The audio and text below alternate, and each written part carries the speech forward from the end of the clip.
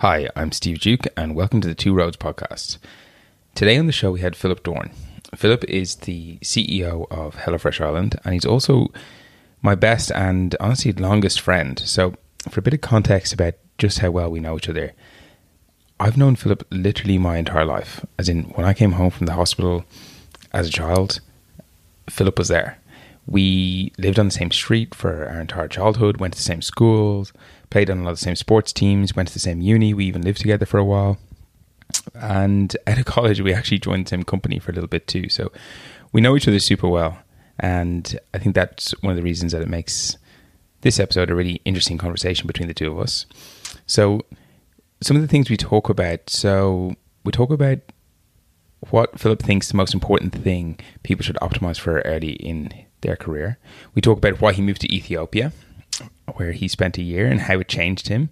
We talk about the number one skill it takes to get promoted quickly and to land a job as a CEO, because he's landed a CEO job like before he's 30, right? So he's clearly very good at something and he has an interesting perspective on the skills that you can develop to help you land that job. We talk about why he likes it, his typical day as a CEO, what he does.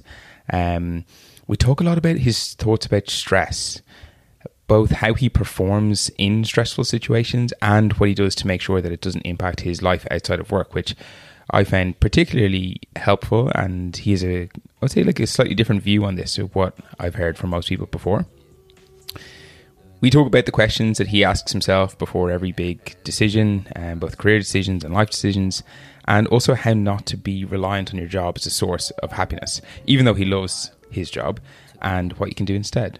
So this is, I had a lot of fun with this chat with Philip because I know him so well, and it was really interesting to be able to ask him some questions that even though I've known him for all this time, I'd never actually asked him before. So I hope you enjoy this conversation. Let's get into it.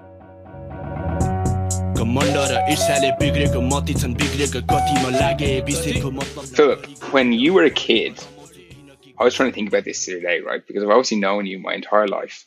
But I was trying to think, when you were a kid, what did you want to be when you grew up? And I actually didn't know. So I was trying to think, was there anything that you wanted to be when you were a kid?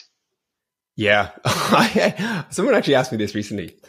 I don't know that I know beyond like do you know like the stuff you used to pretend you're a kid, like being like Aragorn from like Lord of the Rings. Like I don't think that I ever, when we're growing up, have like I don't remember having like a profession beyond like some bizarre sort of fantastical idea.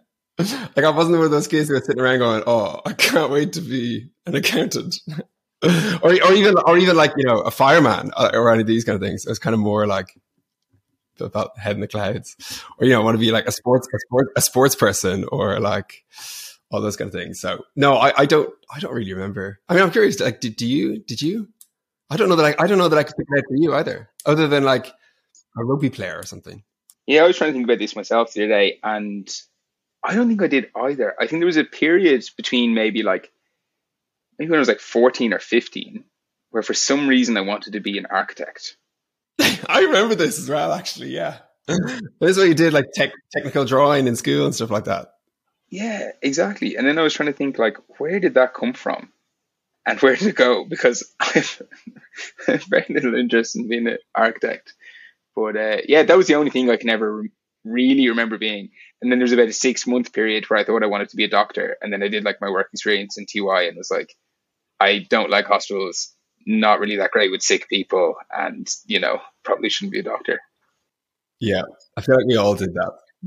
Well, do you remember, like obviously they were talking about early stage, but when you then get to school and you're talking to like guidance counselors and stuff, the conversation is not structured around what do you want to do, it's what you could do. And it's like, oh, you're doing pretty well, you can get the points to medicine, therefore that's that one ticked. You're going to be a doctor. It was honestly felt like that. Oh, 100% it was.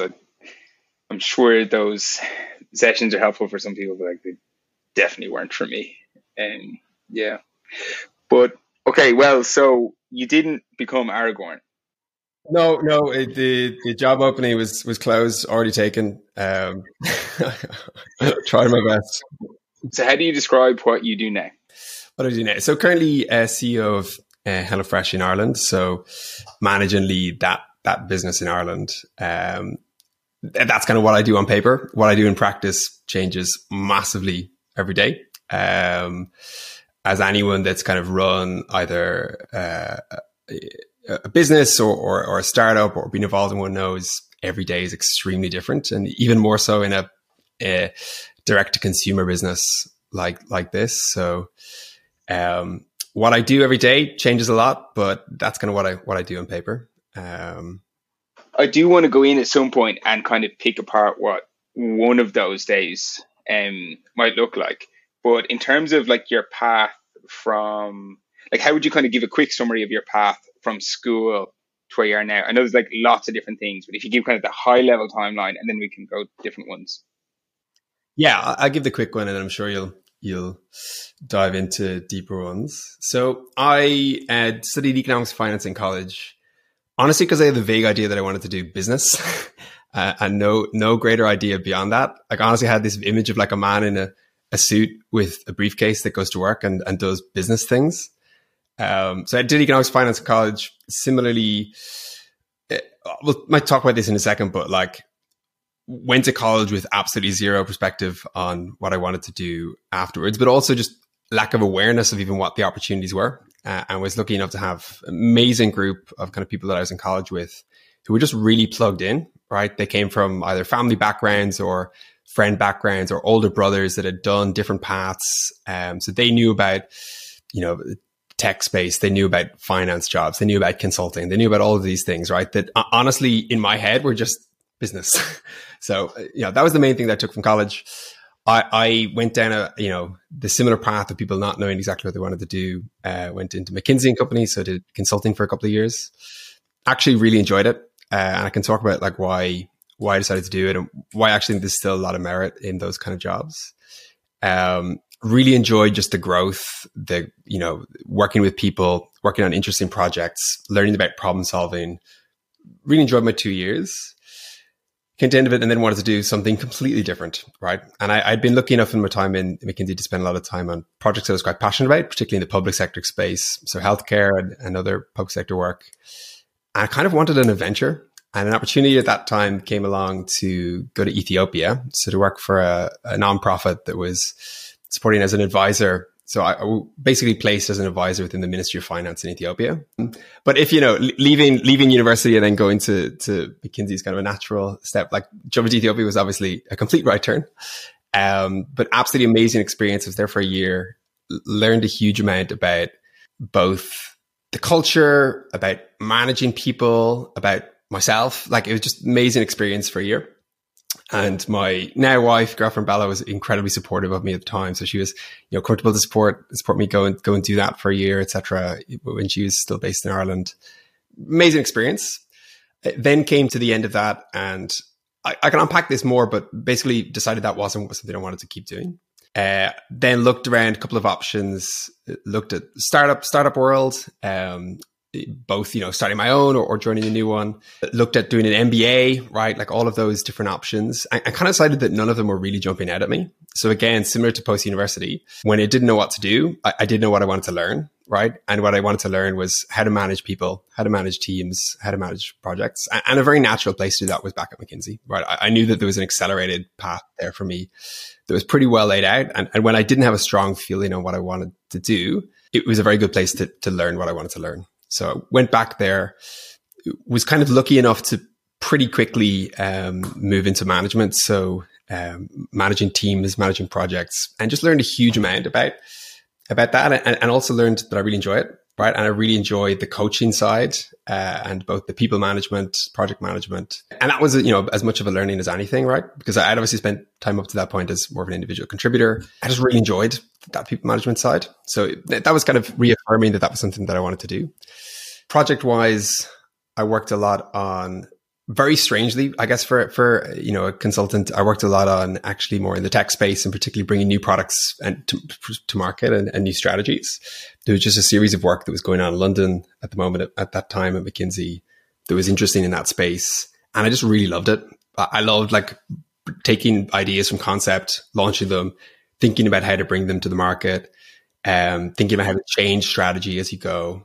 And then at a certain point, I would say at McKinsey, it kind of decided that what I was now learning was how to be a better consultant, right? It wasn't how to better manage people, better manage projects. And that's a point you come to in those kind of careers, right? Where you've got this massive upward trajectory where you're learning about yourself, about how to do work, about how to problem solve, how to manage teams. But then at a certain point, when you become like a more senior manager and about to become into that like path to a partner, what you're learning is how to be a good consultant, or at least that was what I felt. And that wasn't my long-term vision or path. So very open for change. And about that time, Indeed, the job recruiting company, reached out to me about a really interesting role. So they had just acquired a machine learning startup in the programmatic job space. So basically placing job ads on different job boards in an intelligent way. And the role was to lead both the business and the integration of that startup as they acquired it. So just thought this was super interesting. Really loved the people that I was chatting to through the process. So decided to make the leap out of consulting into industry. And just had an amazing time at Indeed. So I joined to manage that startup, clicked really, really well with the CTO from that startup that was now the product owner for that piece of tech and software. And, to cut a long story short, essentially that small startup ended up, the principles and the tech behind that ended up being applied to Indeed's multi-billion-dollar job advertising portfolio. And through that transition, I kind of migrated with that tech and that business to then got promoted to director and kind of leading the global product commercialization, the go-to-market, the product strategy for that broader Indeed job advertising sponsored jobs product. Just an amazing kind of career step and journey, and sort of when you get some of those like mind-blowing sort of responsibility jumps where you're kind of like, right, I was managing this couple of $1 million revenue product, and it was kind of, it can fail, it can go well. This it's kind of a very different mindset. All of a sudden, multi-billion-dollar job advertising business, like the core engine of the business, and it just completely changes your perspective on what you're doing. So did that for a couple of years. Really good fun, right? It was through the pandemic as well, which was just a very interesting time to be in the labor market. I really loved the company, the culture. But I would say that at a certain point, I kind of realized again, this was not what I had joined that company to do, right? So what I enjoyed launching was new products, new businesses, building teams, building projects. Moving to that larger space was a much more shepherding type role, right? It's a different space. And particularly in big tech, mate, you get a great lifestyle, you get great compensation, you work with smart people. But for me, there was like a spark missing that I had enjoyed in like my early days there, right? And there's just something different. And when you're working at that scale, your ambition becomes very personal, right? It becomes like, how do I move to the next level or get the next career promotion, right? Or how do I make sure that the work that I'm doing gets represented well? It kind of switches a little bit versus how do I make sure that the thing that I'm working on now really succeeds, right? And just, it's when you get to that scale, your ability to personally shift things like diminishes a bit, because just by the nature of anything of that scale, there's like 100 people who are extremely important to the success of that product versus the 2 or 3, right? And it's just a very different mindset. So I know I'm going a bit of a tangent here, but about that time again, I don't know if it's like, if I'm somehow mentally broadcasting when I'm like ripe for a job change. I always seem to get offers like just as I'm like thinking about it in that space. HelloFresh reached out about the role I'm currently in, and I just thought it was super interesting. It admittedly wasn't a sector that I'd been kind of monitoring, but very aware of them as a company. Loved both the mission, what they were trying to do, the trajectory, and again, really loved the people that I talked to through the process. So made the jump. Essentially, the role was to lead and launch the Irish business from scratch, very much kind of as a startup type role, right? So very independent from the global business. But again, with the supports and investment structures from the global company. I would say about this time, like other things I looked at was again, maybe joining an early stage startup or again, looking to found something, but funding market wasn't great. Again, I didn't have like a real idea that I wanted to jump at. So this seemed like a pretty good option.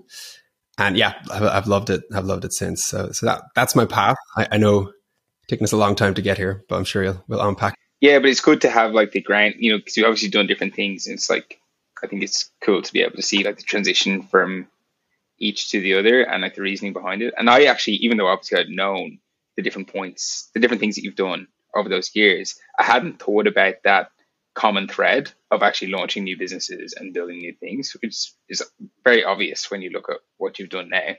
I want to talk though, about McKinsey a little bit and consulting as a career, because you said you wanted to talk about why you think it's a good thing to do. And consultants get a lot of hate, right? I think some of it is justified for sure. Some is incredibly deserved. There's been some terrible things. Yeah. Oh, well, so there's that level of hate, but then there's which is for things that consulting companies have done, which has been very, very objectively bad. But then there's like kind of the next level down, which is just like, oh, consultants just build PowerPoint decks and don't do any work, right? Which is another level. But why do you think that consulting is actually a good place to spend some time? Yeah, I think it's about the learning and the growth. And for me, so like, you'll know this, but throughout my like school and college career, and then even for a short time immediately afterwards, one of the main things that I was involved in personally was sport, right? So is on kind of a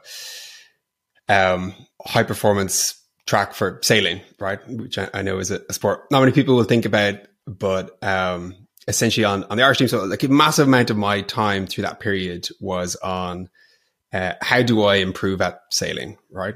So that was kind of what was going on in the background in my head the whole time. At a certain point, I decided that wasn't what I wanted to continue to do, right? But what I had learned, maybe both consciously at the time, but then also like really subconsciously when I look back, what I had learned most about being in that, let's say, high performance sports environment is like you are a product of the people that you spend time with, the coaches that you spend time with, and that the compounding effects of being coached well early in your career and trajectory are massive, right? Like massive. And the earlier that starts, the more it compounds and the better that you are at the end, right? So it's kind of applying those exact same concepts to your career, right? So let's say, if you look at like the amazing like tennis players or golf players, and they've been interviewed about why have they been able to achieve so much? So much they point to like early stage coaches that they had when they were kids, right? And they're like, oh, that person got me in, that, built the right mindsets, all of those things. It's never, oh, I was pretty poor, and then all of a sudden I had a coach there last week and he got me great. Do you know what I mean? So early in your career, I think far more importantly than the what is the how and the coaching and the growth and the development that you can get from that. And that was certainly something that I at the time felt and saw in those graduate type programs, right? I'm like actually a really big advocate for like, once you leave college, you don't know how to work. You don't know how to do anything, right? You certainly don't know how to be in that professional environment. And unless you are someone that's got a passion and a startup idea that you want to go after, and like all power to you if you've got that, right? I think that's amazing. And you're incredibly lucky to have that passion. You should go pursue it. If you don't, invest in yourself. And a graduate program early in your career is a really good way to get a grounding in how to process things, how to manage your own time, your own day, how to break down problems, how to deal with people, whether that's internal or clients. And look, for me, it's less around consulting. I think it's a program similar to that, right? Some tech companies will have these similar programs. As long as you are around a combination of peers who also want to continue to improve and grow, managers who want to very close coach, mentor, and teach you, and then let's say the next level up that you can look to as kind of people to inspire, mentor you, give thoughts, etc. I think that's a really good environment to be around in. And when I think about that from a sporting context, that was exactly what I sought out, right? Good training groups, right? People who could push you to be the next level, good coaches, right? And then also maybe being close to or being exposed to some of your heroes that are way ahead of you in terms of their abilities, but you can kind of see and you can model behaviors. And so applying those concepts to your profession is, I think, a really good way of thinking about it early in your career. If you don't have that passion where I'm going to take a bet and go, do X, Y, Z. 100%. I think I'm thinking about it, and I'm wondering, is there also another one which is around the processes and systems of a place, right? Because that was something that I think McKinsey has very good. Even if you replaced all the people tomorrow morning, okay, it would be a very different place, but actually these systems of like feedback and development and coaching are all still there. I think that's a big one as well. And if you're like, so I think I actually think it's a really, really good point, right? But if you're, say, in your final year of college now, everybody has a graduate program and you kind of just want a job. And so I get your point that there's a lot of value in graduate programs. And so if you're weighing up that versus something else, like maybe give a bit more weight to graduate programs because of the development and coaching that you'll get. But like, is there any way to, from the outside, try and understand which company or which area might have better development opportunities for you? Yeah, like it's a really good question, right? And not all programs are created equal. Everyone can hire 2 or 3 people and slap a graduate program title on it. I don't think that there's a hard and fast rule there. What I will say is, if you talk to people in the organization, right, preferably ones that aren't necessarily in the recruitment space, right, who are actively trying to sell you on it. But if you can reach out to people that are either working there, talk to people that you either know, or if you don't know, like just reach out to them, right? I think that's something that I've also kind of realized. You can cold call and message people who are working in a place, and they will give you a pretty honest answer. And like you, it's then down to your intuition. And I think that if you reach out to people and talk to people and get a feel for that, what that working environment is, you'll think about, is that somewhere that I could see myself learning and growing? And I say it's personal and there isn't hard and fast rule because, again, everyone is different. Like everyone learns incredibly differently. The environment that's right for some people will be different for others. But I would really say, like, optimize in your early years for like a place that you can grow and teach, rather than even necessarily an industry that you think you want to spend the rest of your time in, right? That can always change. If you're able to do both, right? But if it's a choice between joining a place where you think you can grow, improve, enjoy your first couple of years of work, but also like really learn, versus taking a job that you don't think has that potential, but is maybe in a sector that you want to work in long term, I'd rather the first and then look to move into that sector at a later point, because I think that will put you in a much better place. Look, and that's my personal kind of experience and thoughts. Another thing I'll say is, like, everyone is incredibly different. And like we all go through life with, like, a data set of n equals 1. So, we all have our own personal biases based on what worked for us or didn't work for us. But I know there's a couple of principles within there that I think are pretty good to think about. Yep, I agree. I know that when you were leaving college, you also had a offer to go and become a trader. Was it the same considerations that made you choose like consulting over trading, that you thought you wouldn't kind of learn and develop as much, or was it something else? I think it was a combination of a couple of things. So I think definitely that, right? I think that was definitely a consideration. I think there's also a thing, and this is something that I've always applied to every life decision, right? Is, do you really believe in the core mission of what's happening in this place, right? You don't need to be curing cancer every day, right? We don't all get that chance, but you do need to have a mission that you can say, that's pretty cool thing. I can explain that to my granny and she's going to go, good, cool, interesting, right? Even if she doesn't understand it, right? Like at its most basic, and I really do mean like at its most basic, what does the company do? And can you say that's a pretty cool thing, right? And in consulting, it's a little bit different, because some of the things they do, you can point to that, and some of the things are like, definitely don't do that. But, then they're the projects that you choose. But that was kind of what it came down to for trading for me. It was interesting work, right? They had, it was exciting, all of those things. I'm sure there was a lot of growth. Make a stack of money. Oh, huge, huge compensation awards.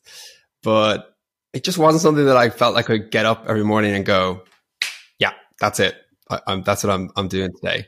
And that's not like, I don't, I've got a lot of friends in that industry. It's not something that I think like, oh, all traders are heartless vultures or something like that, right? That's not the case at all. But that's very much something that you've got to set your own kind of mind to, of what is something that you can get up every day and go, that's pretty cool. I'm glad that I do that. And I help, that to be achieved. So that's kind of maybe another, maybe at the end of this interview, we'll play back the things that have influenced my decisions, because I'm probably learning it live. But that's another big one for me.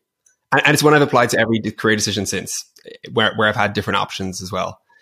And it's far more important to me personally than like financial rewards, right? Because again, if you don't have that, you're not going to be at your best. You're not going to continue to perform. You're not going to continue to grow and improve. Yeah, 100%. I think both of those reasons, the kind of development learning reason and the passion for the mission reason, are very like mature considerations, I would say. Like they are tough, like, especially say if you're coming out of college and you're weighing up this thing that you're not that passionate for, but it's going to pay you really, really well.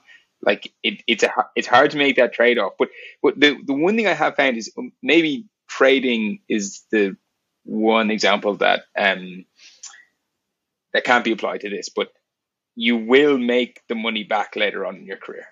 If if even if that is, I'm not saying this is the most important thing, but even if you're saying it is, it's like the difference in your first job of salary is not going to be that much compared to 10 years down the road if you've learned a ton and it's something that you're actually passionate about. Yeah, 100%. I mean, look, would have made a lot of money if we went into trading, but the way I kind of think about it, like I completely agree with you. Like, and I'm a massive believer in that concept. If you're doing something that you think is like worthwhile doing, you are going to do a better job at it. You are therefore going to learn more. You're therefore going to progress more. And ultimately, again, I kind of continue to think about this like concept, like in investing, to go back to my economics and finance undergrad, the one thing I learned, that like compound interest point, right? That like small amounts of money money invested earlier on can have massive impacts further down the line because of that compound interest principle. Apply that to your learning and your growth, right? So the differences early on, in terms of money might not be that big, but if you're compounding and learning and growing much more in one job, the trajectory that you would have been on that job that maybe you were earning more at the start, but you weren't super enjoying, so you're going to tick along and do okay at, versus the one where you're really enjoying learning, growing, and doing all those things. Like the difference in those in like 20 or 30 times is just going to be like incomparable. So again, I think it's really important that people weigh up and think about those in the right way. And I completely agree with you. I think for your first job out of college, money should be like a consideration. You've always got to make sure you're being rewarded the right way and you're okay with that. But there are much more important things to consider, I would say, early on in career. And again, like we're both retrospectively applying this. We weren't that consciously thinking about this when we're coming out of college, but if someone is listening to this like early on in their career, I would really encourage you to think about what's something that you're going to enjoy doing and you feel you can grow it and improve at. And if that means turning down some money to go and do that, like that's a very worthwhile trade-off, in my opinion.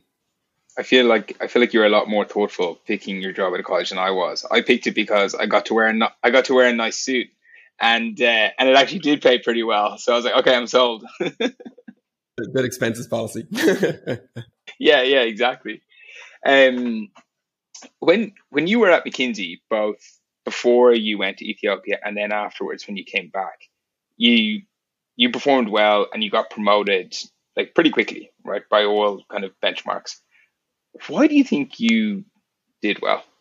Can I be honest? The biggest thing is luck. Oh, that's bullshit. That's a bullshit answer. No, I'll explain like the things that set me up well. Okay, I'll give you that one, but then you have to give me a second one. Yeah, no, like let me just to build on it. Like, so And there's a lot of things in life, right? You've got to have a little bit of luck and then be set up well to take advantage of the luck. But I know other people that were not, let's say, progressing as fast as me, that I feel were just as competent. But anyway, put the luck aside, which is always a big thing. I think a couple of things that, let's say, I think particularly when I moved to the management stage helped me, and maybe less so in the early stages, is that I really, really enjoy working with and coaching and managing people, right? And even from this days, let's say before you get promoted to manager, they were always opportunities that I sought out and put my hand up for, and trying to mentor someone coming onto the team or something like that. And really, it's just something that I kind of enjoy. Do you know what I mean? And again, like seeking out things that you enjoy, like that's something that gives me a lot of energy. And for some of these roles, that's very helpful because you need to do a lot of it, right? And that kind of sets me up well to look forward to come into work each day, right? And trying to manage and coach that person, because it's something that I actually enjoy. A second one is more on the people side.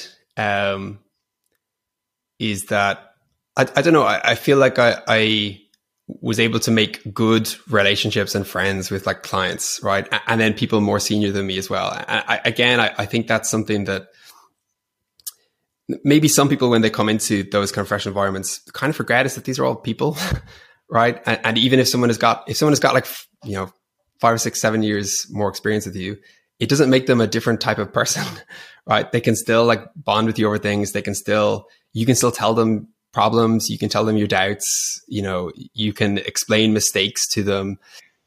So after your first stint at McKinsey, about 2 years or so, that's when you made the call. You wanted to go a bit of an adventure, something different, go to Ethiopia. I'm sure you have so many stories from that. I've heard some of them.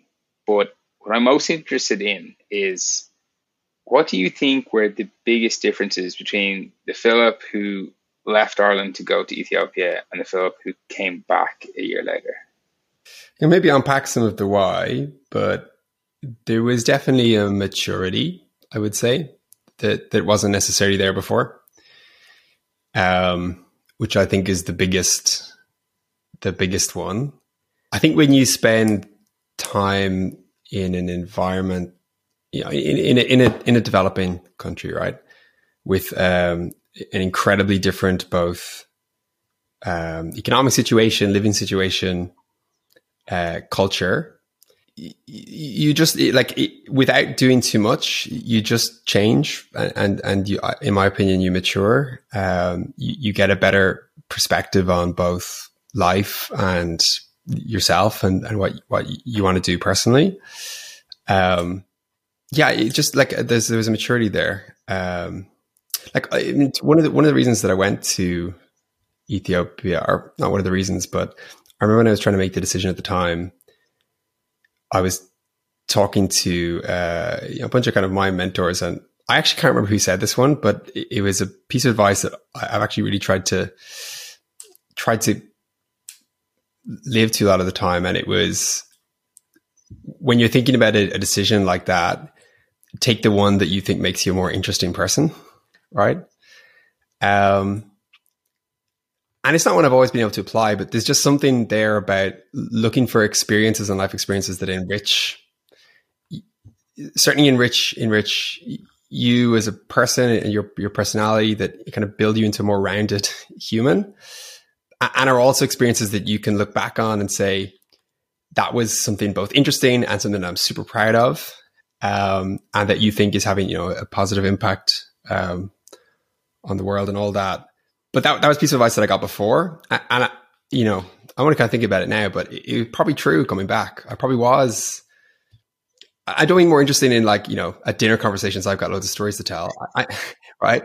I mean in more so in the case of like more to you as a person, right? Like a depth that probably wasn't there before. And that's not to say, went to Ethiopia and found myself, right? Nothing so dramatic as that, but it's more just a continuous build. And I think if you've got an opportunity to really work, to really, really work outside of your cultural comfort zone, it's a really good thing to do. Not always easy to do, but I think it's a really good thing to do.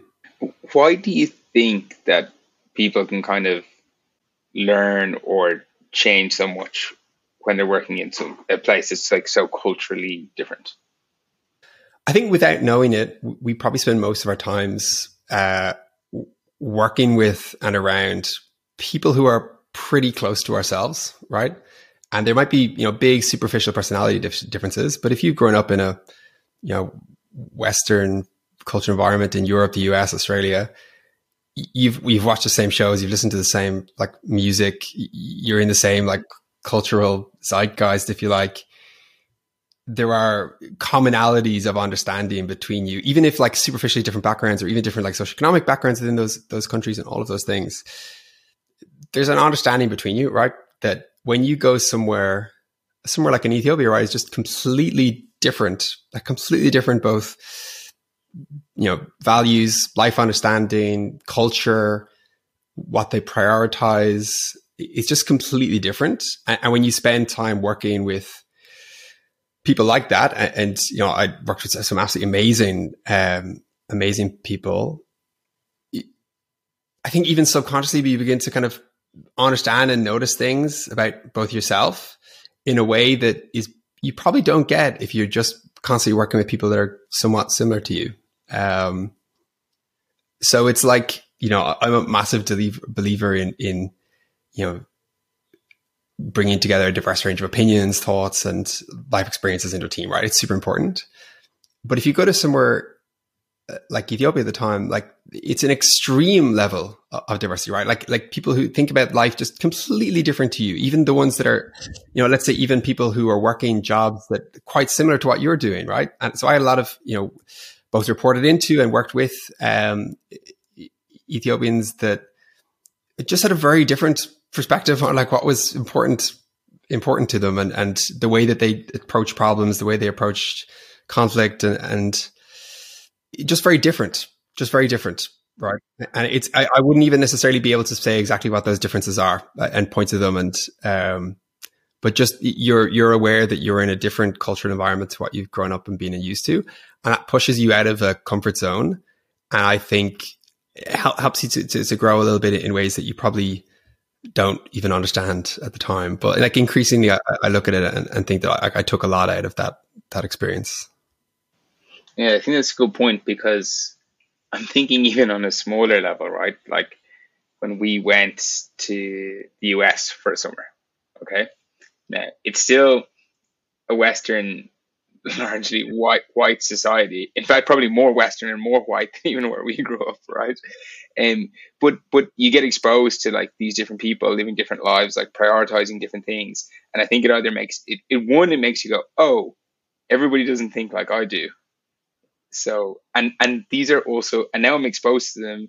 I'm working very closely with them. You get to know them. They become something other than like, oh, some story I read on Facebook, right? Or a book that I read. And it's like, no, like here's a real person with a very, very different real worldview to what I have, prioritizing different things, and seeing that up close is very different.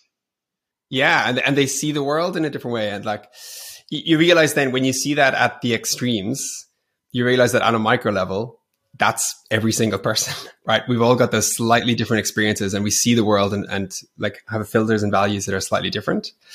I think helping to understand that gives you a different perspective on dealing with and getting to know people. So I think there's a lot of benefits in having those different exposures. Like just, this is not a business one, but it's maybe a good point of like how different people can experience the world. So a good friend that I had out there, we were talking about different, let's say ways of eating, right? So obviously in Ireland, we eat with a knife and fork, right? You would almost never, other than something that comes in like a bread roll or like a wrap, you would never, eat like a stew with your hands. Okay. So, and, my Ethiopian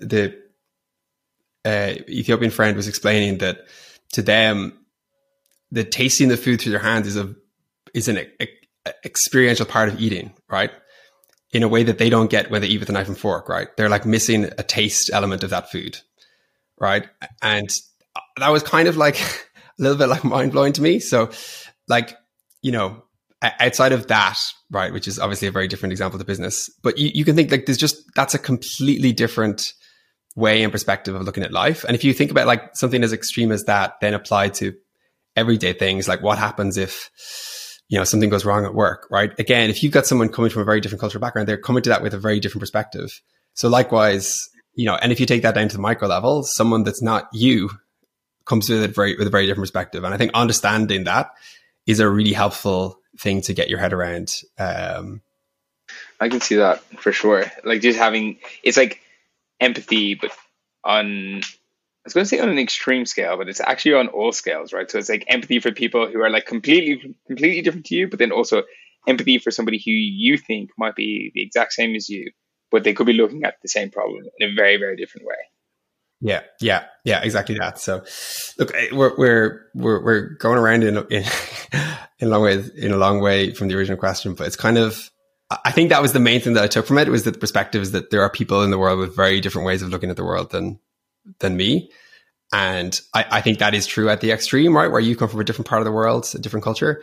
And it's also true at the micro, where you and I grew up in the same, we grew up on the same street, went to the same play school, went to the same primary school, same secondary school, for the listeners to explain the depth of understanding. Same college. We then did the same first job out of work. I would say we have very different ways of looking at the world. We lived together for a while. Yeah, we lived together. Yeah. We both did like similar sports. We were on the same sports teams growing up. We have very different ways of viewing the world, I would say.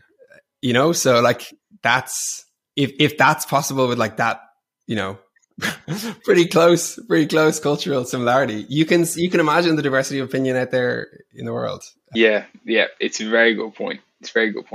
Okay. So to pick back up on kind of the storyline. So you come back from Ethiopia, you work at McKinsey. I kind of want to skip forward a little bit to the HelloFresh piece, because I think that's super interesting. I want to talk a bit more about that. So you work at McKinsey, you leave, you work at Indeed. And then, you leave Indeed, like a senior, really good position at Indeed, but you leave to become the CEO of HelloFresh in Ireland, right? How does that even happen? Like, were you perusing the internal job board at Indeed? Do you get some sort of special access at Indeed to the CEO jobs that nobody else sees? Like, honestly, I'm actually genuinely interested. the special jobs, we keep them for ourselves. Yeah, exactly. But how does that even happen? Like, what's the process for kind of interviewing for that type, or from the very start, right, to actually getting the job? What does that process look like for that job?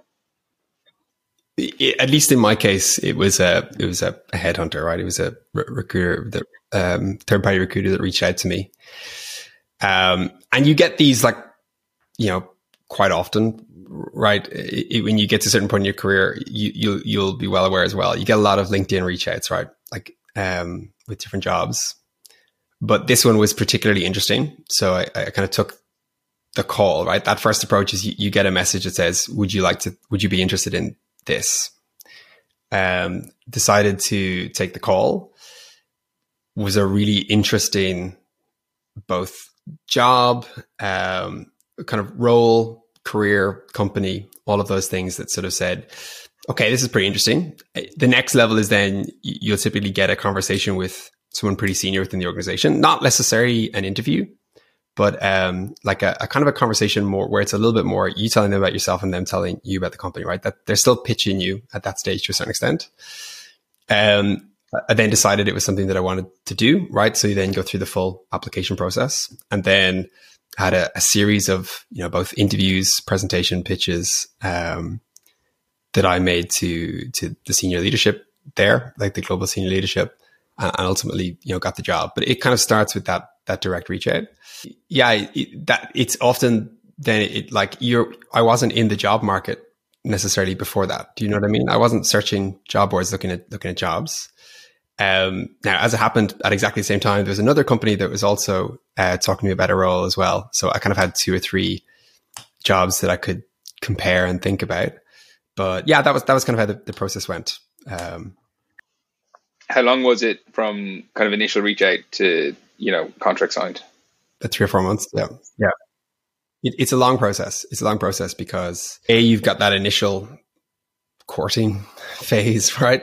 And then the interview stage is really in depth. You're talking about like 6-7 interviews, and typically a pitch or presentation to a committee or something like that. So in my case, it was to like, the kind of members of the global leadership, SLT. In some ways, it's really helpful, right? Because by the time you get to the end, you have a very good perspective if this is something you want to do or not, right? Versus say, early in your career, sometimes you can apply for a job and within a week or within 2 weeks, you've got an offer or a turn down, and you haven't really had the time to think about, is this actually something I want to do? So look, it's definitely a long process. And in my experience, the further you progress in your career, the longer those processes become, because obviously for the company, the risk factor of hiring someone wrong goes up. So yeah, it was an enjoyable process, but definitely a long one. But the benefit being that you've got a pretty good perspective on the company. Yeah, that's true. It was obviously a decent amount of work as well, right? Like you're kind of preparing for every interview, especially if you're doing presentations. Like that's actually proper work. Was there anything that you did during that process that you think really helped your chances? Maybe a non-obvious thing other than, preparing and doing a good job. It's a good question. I mean, there's definitely a lot of it is just work and prep and research. You've got to give up a lot of weekends, right? Because you're still doing your core job. One that I felt very beneficial to me was I got a lot of input. Like at that stage in your career, you've typically built up a good network of both peers and mentors. I got a lot of input from those, both from people like at Indeed, right, at the company that I was leaving, and then also people from previous jobs, peers. So like I remember, getting you on the call for an hour, going through things. And that's a really helpful thing to me, because I remember it's not something that I would have done in previous job applications. And it feels you come into your own space and you this personal echo chamber where you're thinking about what are my strengths or my weaknesses. Whereas getting that feedback from different people who've worked with you, who know you well, I think is really helpful. So that, first of all, to come up with like a pretty well-rounded view of why you should or shouldn't be getting this job, right? And you're able to articulate that. And then in terms of, let's say, the kind of more presentation and strategy side of things, again, if you were doing this in a company or in a business, you wouldn't go into a dark room for a weekend and emerge with a PowerPoint deck, right, on X, Y, Z. You'd spend a time within a team, you'd be problem solving it, you'd be iterating it. So I got a lot of input from friends, from kind of mentors that I've had, from Bella, my wife, who's amazing, kind of looking at things and finding different ways. Again, exactly what you do in a business, right? You'd be in a team, you'd workshop it, you'd go through several iterations of it. Applying those same principles to putting your best version of yourself forward in the job application is quite helpful. Not something that I did massively previously. It's definitely something that, if I'm ever in a position to change jobs again, I'd apply exactly the same principles. Yeah, I think it does require a bit more vulnerability though, because at the most basic level, you're going to your friends and saying, "Hey, I'm applying for this job," which means that if you don't get it, you have to let them know you didn't get it. Whereas like if you applied for a job on your own, you never have to tell anybody. You just go through the process. If you get it, great, you tell everyone. If not, well, hey, nobody ever knew. So it's a bit more daunting, because I've done it as well, like a couple of times. And you're kind of like, oh, I don't want to tell them. But the benefit is huge if you can get over that. And then even things like, say, for example, where you've got a, presentation or something as part of that process, right? Where you've had to prep something personally, putting that up to like, your friends or your peers who you respect, and them saying, that doesn't really make sense. Do you know what I mean? It cuts much more personally than in a work context, right? Where it's kind of naturally happening. So yeah, I think that's maybe why I wouldn't have done it more in the past, right? Is that opening yourself up to vulnerabilities. And, you kind of want to emerge at the end with like the ticket and say, I have the job, and then tell people about it. As you say, telling people about it mid-process requires a lot more, both vulnerabilities and probably embracing a bit of like humbleness as well, right? That you don't have all the answers and you need some support and help. So yeah, that's very, very true. Very true. Yeah, I know it's a big one. Like I've worked with, or kind of mentored like some people earlier in their career who are like going through the process of like looking for jobs and whatever else, and they seem often very unwilling to ask for help. They're like, "No, I got to do this on my own," and I'm like, "What do you mean? Like, you know how everybody gets jobs, and the more so as you get older, is by asking for help, whether that's basic stuff like." Using your network to get an introduction to even get an interview or helping you through the process or whatever else. It's like, nobody does this on their own as they get older, especially not the ones who actually end up getting the jobs. It's just a different mindset shift, I think. I know earlier you were saying like every day is very different, right? But if we could pick a day, I don't know if there's a day last week that you could kind of just talk me through a bit so that we have some sense, because it's obviously, I think for a lot of people, CEO, he's sitting up there in the corner office, shaking hands and kissing babies and cutting ribbons. But like, what do you actually do? Yeah. So I can talk you through I don't know if I can even remember a single day, but a pretty typical one or an example day in the life of. Wake up, typically go into the office. We do hybrid working, but I try to be in the office a lot of the time. Don't have a corner office. I sit down with everyone else, and this is actually one that I increasingly find with leaders in companies. I remember seeing this in consulting as well. Like the idea that the CEO sits off in a corner office is like it's almost becoming outdated, and increasingly they're in like this open plan. So definitely in my case. When I get in, I'll typically do the usual, check emails, check Slacks, make sure nothing major is changed or changing. Then I'll spend a lot of the start of my day looking at data and insights into both the business, both from an operation perspective, how we're performing, are we producing our product in a good way, customer perception of that product, which is just the most important thing in a direct-to-consumer business, particularly a subscription direct-to-consumer business. Are you continuing to produce an amazing product for your customers? So that's number one.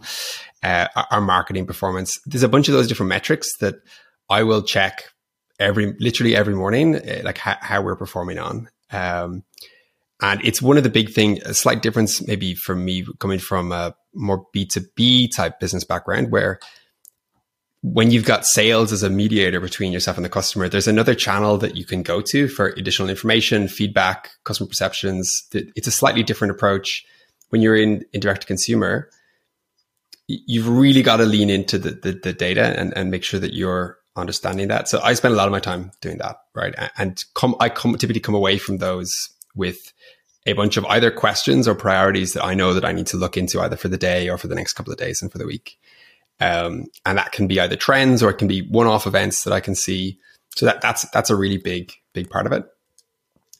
And also when you're particularly in a growing stage of a business, kind of similar to a startup, that's not something that you can have like an analyst go and do and then bring you what they think are the right things. Because ultimately that's the job, right? You need to know that in depth. You need to get it, for want of a different word. And that's something that I in the past have seen the leaders that I like, let's say, aspire to be similar to. They really understand their business. They really understand the data. They are able to get into the weeds of it. You're not always able to do it, but I think that's a different approach to, let's say, you get a report once a week on how the business is doing with some, trends emerging and leads and nice, pretty slides. I find it's not enough detail to come to the right decisions. Then I'll spend a lot of my day typically in like one-to-ones with my leadership team, digging into both sharing priorities from my perspective based on, those insights that I've got. And then also problem solving particular topics that they've got or their team members have got. That's a big part of it. You've got to remember as well, when you're in that, let's say towards the, at kind of the center of any organization, and it can be of any size, right? You are the one person that's got the perspective over all of those different teams and areas. So a really big part of it as well is tying together those interdependencies across the different teams and making sure that the product team knows what the marketing team is doing and thinking, and the operations team is linked up with that as well. And all of those things, they happen organically, right? An amazing team that they work incredibly well together. But again, there's a perspective that you get being at that kind of helicopter level, right? Where you can see things that is very hard to see when you're in those different teams. And having been in, let's say, the equivalent of one of those teams at, my previous role and my previous jobs, right, where I didn't have perspective over the whole business, I now see a lot of things that, I wouldn't have seen before. So that's a big part of it. They're kind of the two or three things that like I do every day, right? Like, so check in with the teams, check in with, how business is progressing. Then there'll be other things that'll happen to me one-off. So I'll spend a bit of time, or often spend time at our production site, right? And I don't come from a production background. So it is not that I can look at an assembly line and say, we need to tweak this, this, and this. But what I can do is, even just by being there, is give additional kind of sounding boards and problem solving topics to my production team, our production, head of production. You can build good relationships with other partner companies that you work with and maybe at that site. And there's also, just again, because you've got that slightly different perspective, you can see things that is difficult to see if you are stuck in, or not stuck in, but your mindset is focused on one particular thing and like laser focused on one thing as it has to be. Again, you can maybe see different things. So I spend a lot of time there. And then the, other things that come up more sporadically are like, conversations with partners, suppliers, all of those things, right? And building those and holding those relationships, because again, you are, for better or for worse, the face of that organization. So you've often got to hold some of those relationships. It seems like a lot of relationships where, whether it's people management, right? Like the people who are on your leadership team and working with them, or partners or whatever. Like, it does feel like it's a very heavy people role. Yeah, it definitely is. It definitely is. You've got to be very comfortable at building and holding relationships, because another part of the job as well then is, I guess similar to, investors at a startup or a board, I've also got to hold really good relationships with the parent company, right? With HelloFresh Global, both for, to make sure that we are getting the benefits of, global best practices, changes that we're making, learnings from other markets, right, in terms of what works well for consumers that we can apply here. Also making sure that, ultimately making sure they're comfortable with, the financial progress of the market, all of those things. It's a lot of relationship building. It's a lot of really understanding what drives different people, different partners, all of those things. So yeah, it's a really big part of it. It's not the only part though. And that's a part where the hardest part for me maybe to do it in this role is that you have to do all of that. Plus you've got to really understand the business, the product. You can't switch off your head just because, you're the one. Yeah. So it's definitely learning how to balance those things. So managing your team members, making sure that they're aligned on what you're driving towards, making sure that, other people within the organization are kind of supporting your team as well. And then also more broadly that, partners are doing the right thing. Like all of those things is a big part of it. And that's like a big people draw.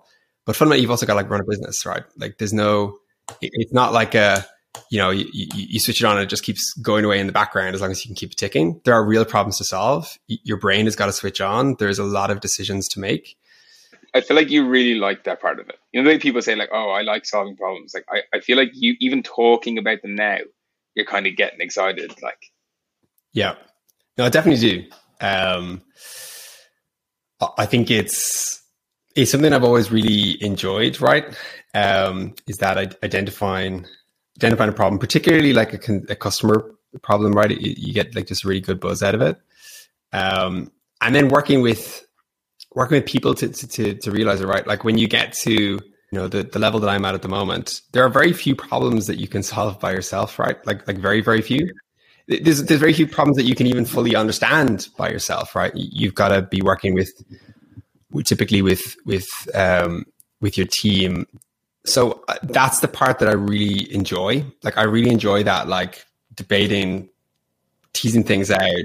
The real kind of, stuck in a room and thinking about a problem and bringing it to a solution, and then seeing the impact of that.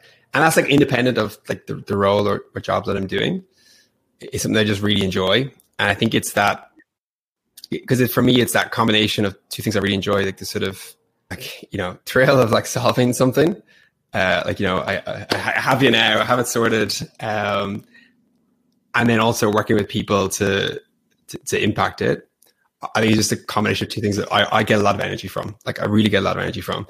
And it's something that I try to build into my time, and in a way that allows me to continue to get that energy, because ultimately that's what's going to drive out the best solutions for the business, and then ultimately what's most important, the best product for the customer, that they're getting an amazing service. So yeah, I really enjoy that. I really miss that from McKinsey, that, like, problem solving in a room with a bunch of people. I really, and even like doing it in person, like physically versus virtually. I just found, like, I really enjoy that, like, collaborative problem solving. Maybe it's just like how I do it, but it's like, I want to throw around ideas. Like, they mightn't be good, but just like somebody argue with me about them, and then we'll get to a good answer. And I found, like, especially now as I'm doing a bit more work on my own, I really miss that, because I'm like, I have an idea, but it's like, I want somebody to tear this idea apart and tell me why it's stupid, because then I might get to a better idea instead. So I can see where you enjoyed that side of it. Do you ever find it stressful? I mean, for me, it's different, right? Like, because I've read things on that as well. I wouldn't say that I was personally super stressed, but was able to deal with it. I would say that, like, a step before that, I didn't feel super stressed. Do you know what I mean? And I think that this is almost about how you define your sense of self. Like most of my, let's say, self-worth, or whatever you want to call it, like how I define me, I honestly don't derive from work, right? Like work is like a really interesting part of my life, and it's a huge part of my life. You go to work for a lot of the time, but if I think about the things of whether I would be like content, not content, stressed, not stressed, happy with who I am as a person or not happy with who I am as a person, a lot of things I can think of before it's work, right? It's making sure that I'm spending time with my friends, making sure that I'm getting to see my family, making sure that like a massive part of it is that, like, Bella, my wife, and I are content, have a good life, all of those things. You can disassociate yourself from work to a certain extent, and then work is like, okay, it's a job, and the stakes could be really high in the job, and you might be, you can go further and further in the job and all those things. But I wouldn't say that it's that different to when I don't feel it that differently to, let's say, when I started. And like, maybe that's something that I've got naturally. I actually think that I probably got it more from sport, right? So, because I would have done like an individual sport growing up. I did team sports as well, but spent a lot of time, as doing individual, like sailing and competing for championships abroad and all of those things. And there are sometimes where you do really well, and sometimes where you do really, really badly. And sometimes there's luck involved, right? It's not always something that you've done. And you've got to become very comfortable that if I'm finishing first or second, or if I'm finishing 34th at a World Championships or a European event or something like that, that doesn't mean that I am a 34 times worse person than when I finished first, right? And honestly, I struggled with that initially, I would say, like through my early stages, or not early stages, but let's say through like my teenage years doing sport like that. I found that my sense of self-worth was really defined by how well I was doing at that thing, right? Naturally kind of competitive person, wanted to make sure that I was, putting my best foot forward, all of that. And kind of, over time learned that was just a part of me, right? And the success or failure there is not something that I've got to really define my life by. And I think being able to, and over time, like I learned, like with the like sports psychology on this as well, learning to separate the results and the process and all of those things from your kind of emotional state through that, just allowed me to enjoy it much more, right? And again, I think, kind of back to the point of, is this something that I've learned or always had?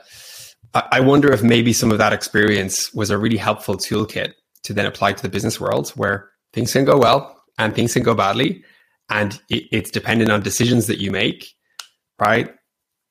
And I think it just equipped me with a good toolkit for that going forward. But that's all learnable, right? And I think if someone is, doesn't necessarily have that from earlier in the career, again, learning how to define your sense of success, not success, separately to some of the decisions you make, some of the career steps you take, what happens to you in your career is really important, I think. Or certainly, again, like everyone's different, but I certainly found it very helpful to then be able to go into those very stressful situations because you're able to keep quite even. You do strike me, like from the outside, right?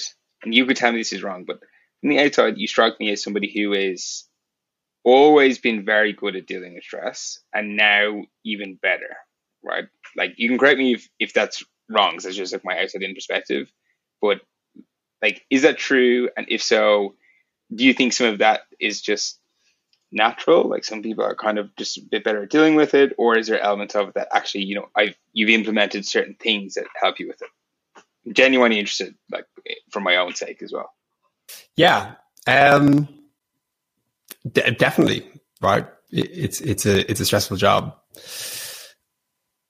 I would say that said, I don't think that it is any more. I've experienced any more stress than like previous jobs or previous roles. That is maybe because I'm better at dealing with it, right? Rather than there's less stressful situations. But when you move from that role where you've got someone managing you, right? And that you can be pretty senior and still have that, right? But in this role, like there's no one, let's say, that is thinking about what I do day to day. There's just a very different level of responsibility that comes with that, and that comes with a lot of additional stress. So you are making decisions where you are the final decision maker, and the success or not success of something is going to depend on that decision. That 100% comes with more stress. And you're always trying to make them for the right reason, right? You're trying to, create a better product for the customer. You're trying to make sure the business is growing in the right way, right? The intent is there, but ultimately you've got to make a decision at some point. And that is stressful. No, 100%. Because I think there's like, as you said, there's a couple of sides of it, but like one is, are you able to not let stress affect your performance? Right, whether that's decision making or anything else. I think the other one is like, what is my experience of life given this stress, right? Because, for example, you could talk to athletes. I don't know, Johnny Wilkinson is always an example. He felt huge amounts of stress, anxiety around his job. He was able to deal with them in a way that didn't affect his performance. He would perform really well, but if you listen to interviews with him, he's like, I wasn't having a good time. Like that wasn't enjoyable for me, right? So do you think about that other side of it as well? Or is that something that's just not really a thing for you?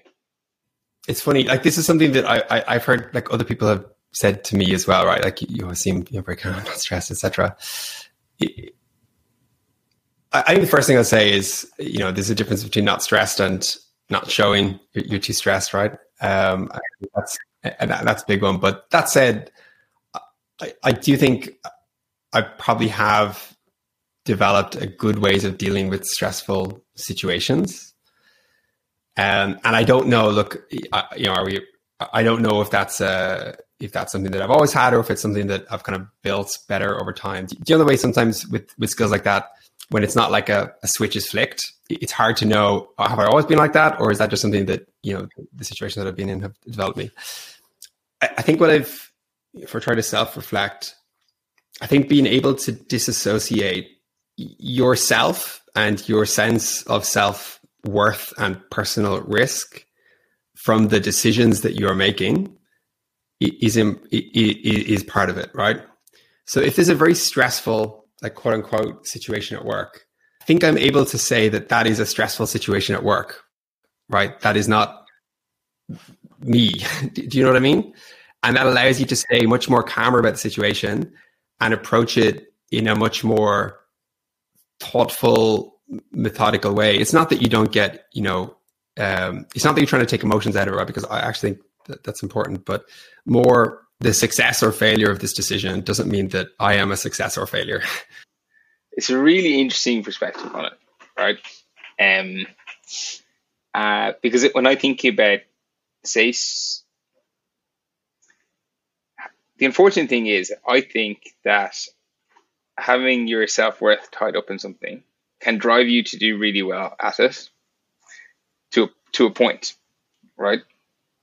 And I'm speaking from personal experience here, of course, right? So it's like, it can, if you really think, oh my God, for me to enjoy life and be content, I have to do well at this thing, right? It's going to create a lot of stress for you, but it's also going to make you go and try really hard to be good at it because it's what you care about so much. And so it can actually drive you, and you can get away with it for quite a while because it's self-reinforcing. And if somebody was like, well, maybe you shouldn't tie your self-worth to like your performance in your job, you might go, okay, sure, but look at it all that has got me, that belief has got me. So it's like, it can be hard to let go, but then I think, it's very difficult to take it to whatever that next level of performance is, whether it's job, sport, or whatever else, because then it just gets all tied up in this whole stress and mix of emotions where, if you really want to perform at that top level, you probably can't be doing that and still have it, So it's interesting that, like, to really do well, you actually have to care a bit less than maybe how much you care to get there. It's really true. Like it's really, really true. And I think that the only thing I would say on that is, I think it's not necessarily the caring less, right? Because you can still really, really, really want the thing, right? I know that when you're in something that you're really focused on and you want to achieve, like, you can really, really want that thing, but there's almost a stage where you sort of got to trust in the steps that you've taken, in the process that you've taken, that in yourself as a person, that you've done the right things. And then sometimes things go wrong. Like, sometimes things don't happen for you, but that doesn't mean that,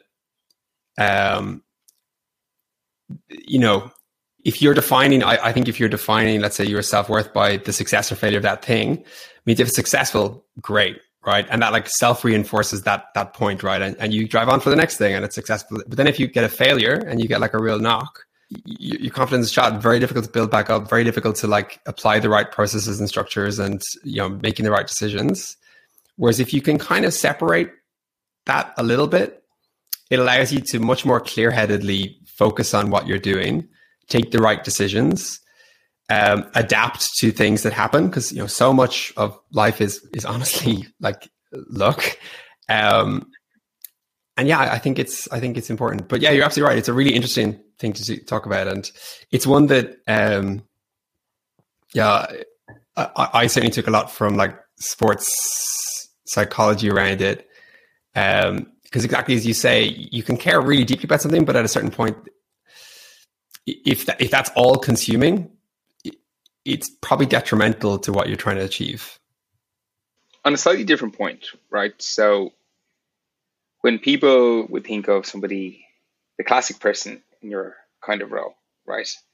They probably think that they spend all their time in work, thinking about work, everything else. And you obviously do work hard, but I think people would probably be surprised by the amount of what I would call, quote unquote, balance that you have in your life, like all the other things, like the pastimes, different places, whether it's music or sailing or sport or just friends and families and vacations, whatever else it is. Like, you seem to have a very strong balance across all those things. Is that something that you are very conscious of creating, or is it something that's just kind of naturally how you live your life? Yeah, it's a really, really good question. It's something that I think about a lot. I think it is quite conscious, and I would probably say that I think sometimes people falsely view it as a binary, right? I need to take away from work to make time for life. Do you know what I mean? Like that's constantly something we're talking about, like the work-life balance situation. It's, oh, you've got to, make sure that you're, even if it means that you're sacrificing a bit of work, you've got to make time for, personal life, all of those things. For me, again, particularly in my experience, the thing that helps me to do well at my job is to make good decisions, right? Like most fundamentally, it's that you are thinking about things clearly. You are making good decisions. That happens when you're in a personally happy place, right? So I don't see it as a binary. It's something that like I certainly prioritize in my life, making sure that I'm getting enough time to spend with Bella, enough time to spend with friends, spend with family, etc. Yes, because I want to do all of those things, right? Like that's the reason that I do them. But when I think about it if you're thinking about it from a pure work perspective, that is a helpful thing, right? For you to do well at your job as well, because you feel more balanced. You're not feeling burnt out. You're feeling energized from having spent times doing the things and passions that you like to do outside of work. So for me, it's not a binary. I think it's actually a really important part of what makes you a good person, and therefore what makes you good at what you do at your job as well. And there are some people who like that passion and those things that they enjoy maybe is the job, right? And they do want to spend all of the times at work, right? And I think sometimes that's demonized to the other side, but it's definitely something that consciously I know I am better at work if I have got to spend time playing sports, if I've got to, cook dinner with my wife in the evenings, got to spend time with my family. And, that's not to say I don't work long hours and hard. Sometimes, really do. And you prioritize it and you do that. But I think, again, just on the balance of things, making sure that you're making time for those things outside of work, I don't think takes away from your work. I actually think it makes you a better, long-term, makes you a better, more productive person to have a job as well. Yeah. I would say that's a unique but very accurate way of actually looking at things. And you're right. A lot of people think it's binary, and I have to take from one to give to the other, and that's it. I've got probably two more questions for you. Right. So the next one's perhaps a bit of a tricky one. So actually, not even sure if you'll have an answer for this, but I'm just interested because I want to know. Right. The question is basically, do you kind of have a life philosophy, for want of a better word, or structure for how you think about living like a good, happy life? Primarily in the terms of like how you make decisions, right? Like if you were making a decision, whether it's job or otherwise, is there anything that you think, well, okay, is this going to, how do you think through those decisions on a very macro level? Do you have like a life philosophy that you can kind of go back to? It's like, well, that's not aligned with this, so I probably shouldn't do it. I think it's a really, really tough question, which is exactly what this podcast is for. So it's good. I don't know that I've got one single neat life philosophy that I could put on the front page of like a business book. Wish I did, but when I look back, I do think I've got a couple of like principles that I've certainly applied to decisions that I think is helpful. Some of them are like honestly blatantly contradictory, but I deal with that as well.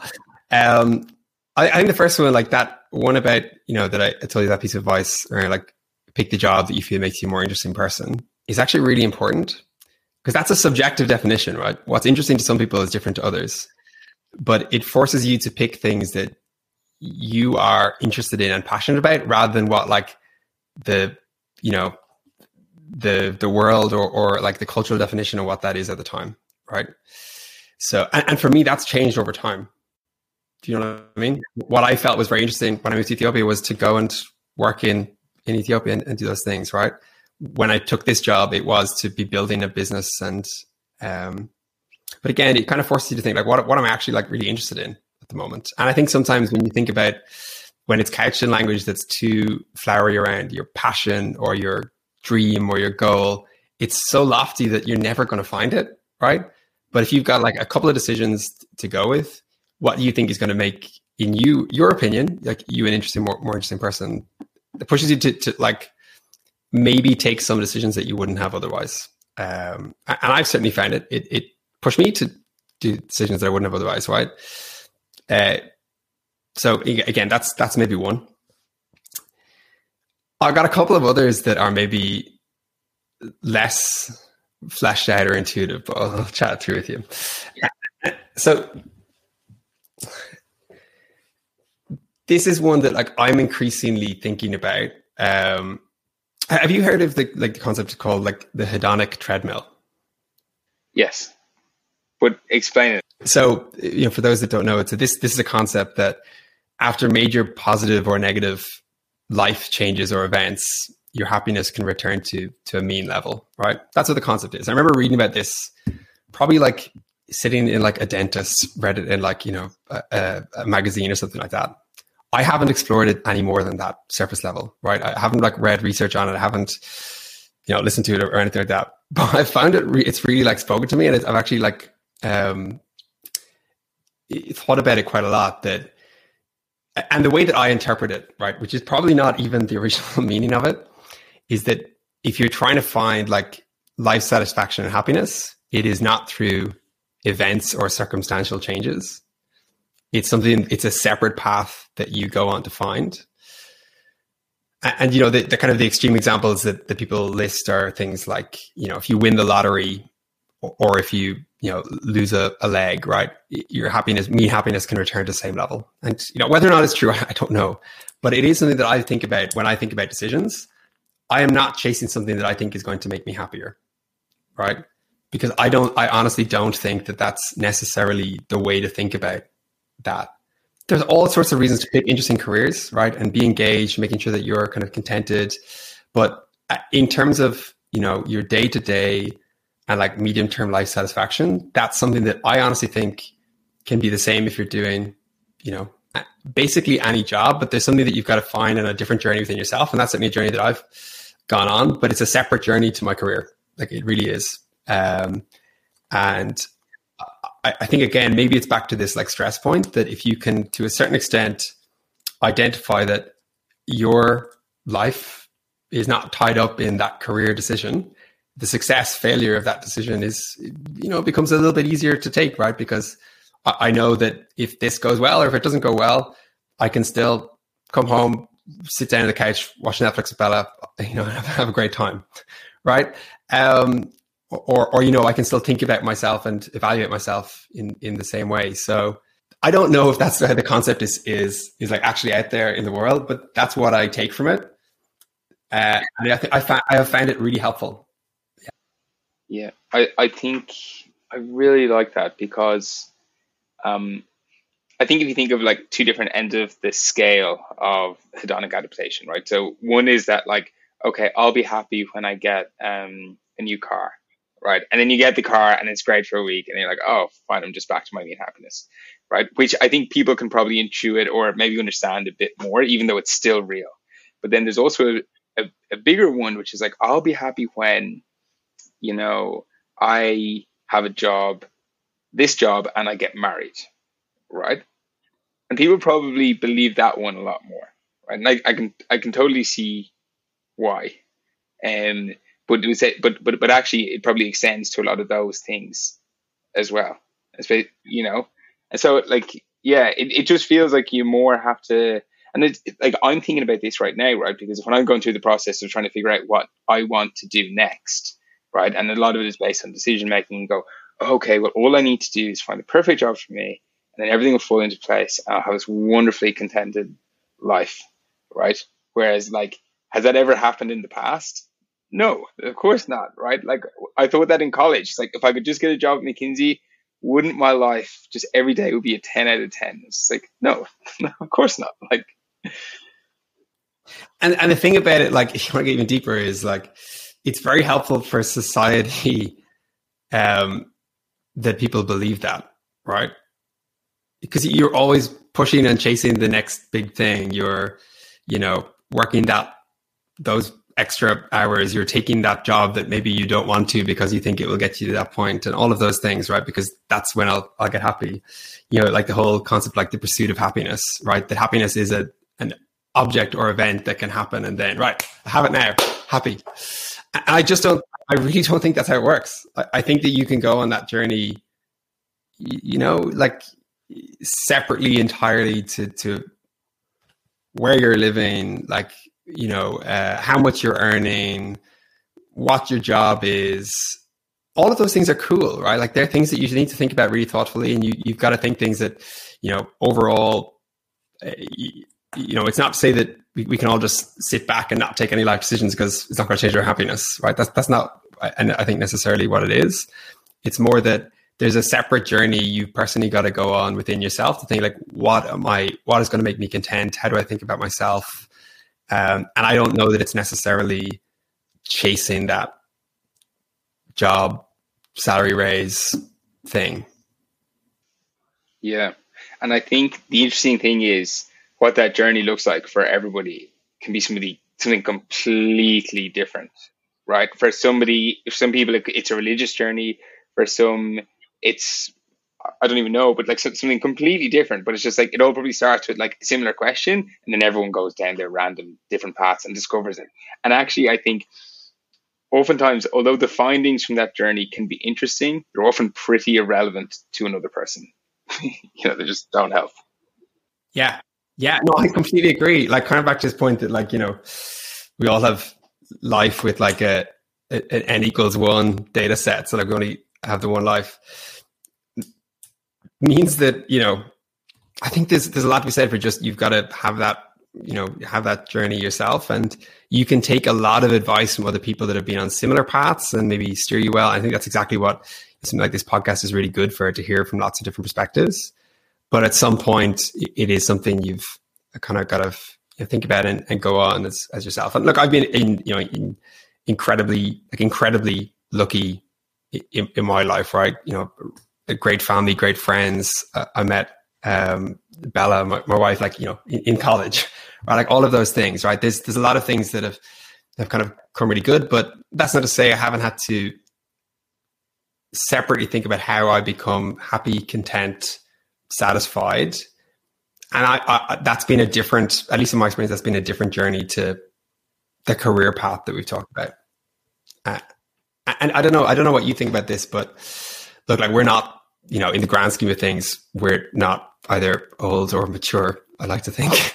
But I have a very different perspective on this when I came out of college, right? Where I thought, if I did X, Y, Z, then, that will be the moment that I'm content, right? I sometimes think, geez, when I sit down and I'm 40 or when I'm 50, I'm going to look back at me when I was this age. I'm going to think I was such an idiot, It's like, oh my God, I thought that was what was important. And now so much, I've got it all figured out, But it's okay. I clearly don't. You at 70 would probably look back at you at 50 and say, oh, what an idiot. 100%. But then I think the other thing is, what I've heard is like, if you don't, then you haven't changed, right? So it's kind of like, well, you got to pick one of either evils here. So, look, I think, I think that's a really good place to wrap up. I think this is a great conversation, like covering everything from the very practical side of things, perhaps the more esoteric. So, thanks a million for coming on. Like all of our best conversations. Super. Thank you, Stephen.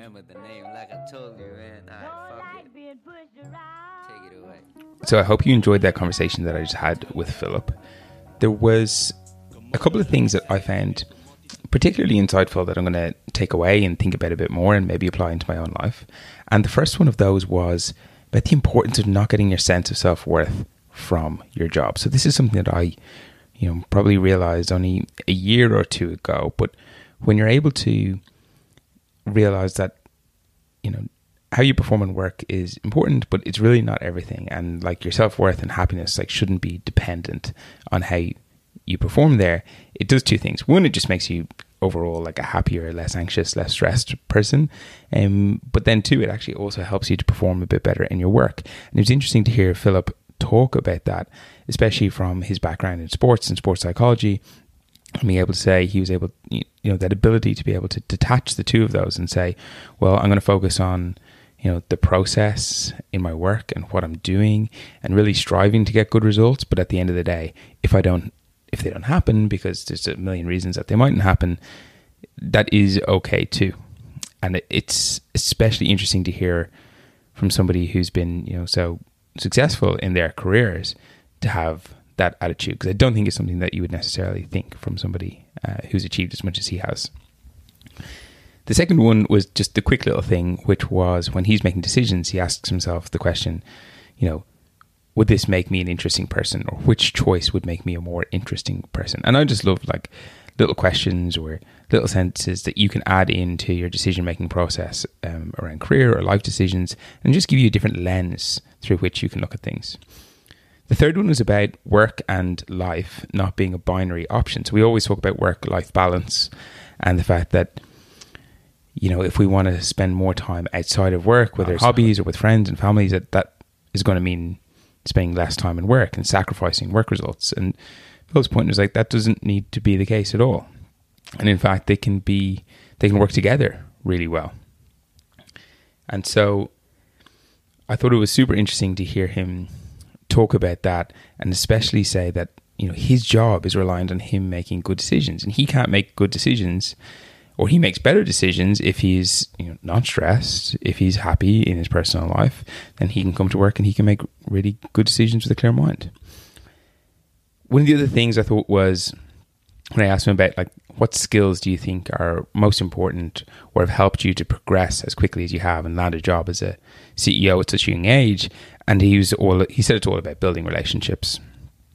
It's clear that he is good at it and that he enjoys it, and it's a skill that is really important, I think, especially even for people early on in their career to think about, because if you're joining a graduate program, or if you're an analyst or even an associate in certain levels of programs or in certain jobs, oftentimes you're just thinking like, okay, I just need to get my job done. I need to build a model, create the presentation, launch the campaign, whatever else it is.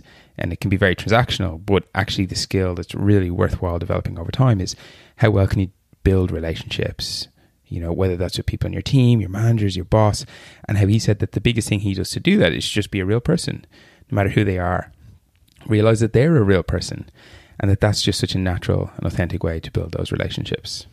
So they were just a handful of the things I took away from this conversation. There's going to be tons more, especially when I listen back on it again.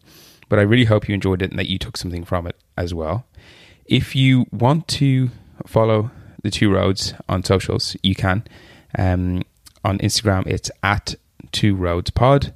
And on LinkedIn, you can just find me on my personal profile. It's Steve Duke. So I share a lot of the insights and summaries from the podcast itself, but then I also create other content to help people think through how they can find a job in life that they love. All right, that's all for this week, and I will see you next time.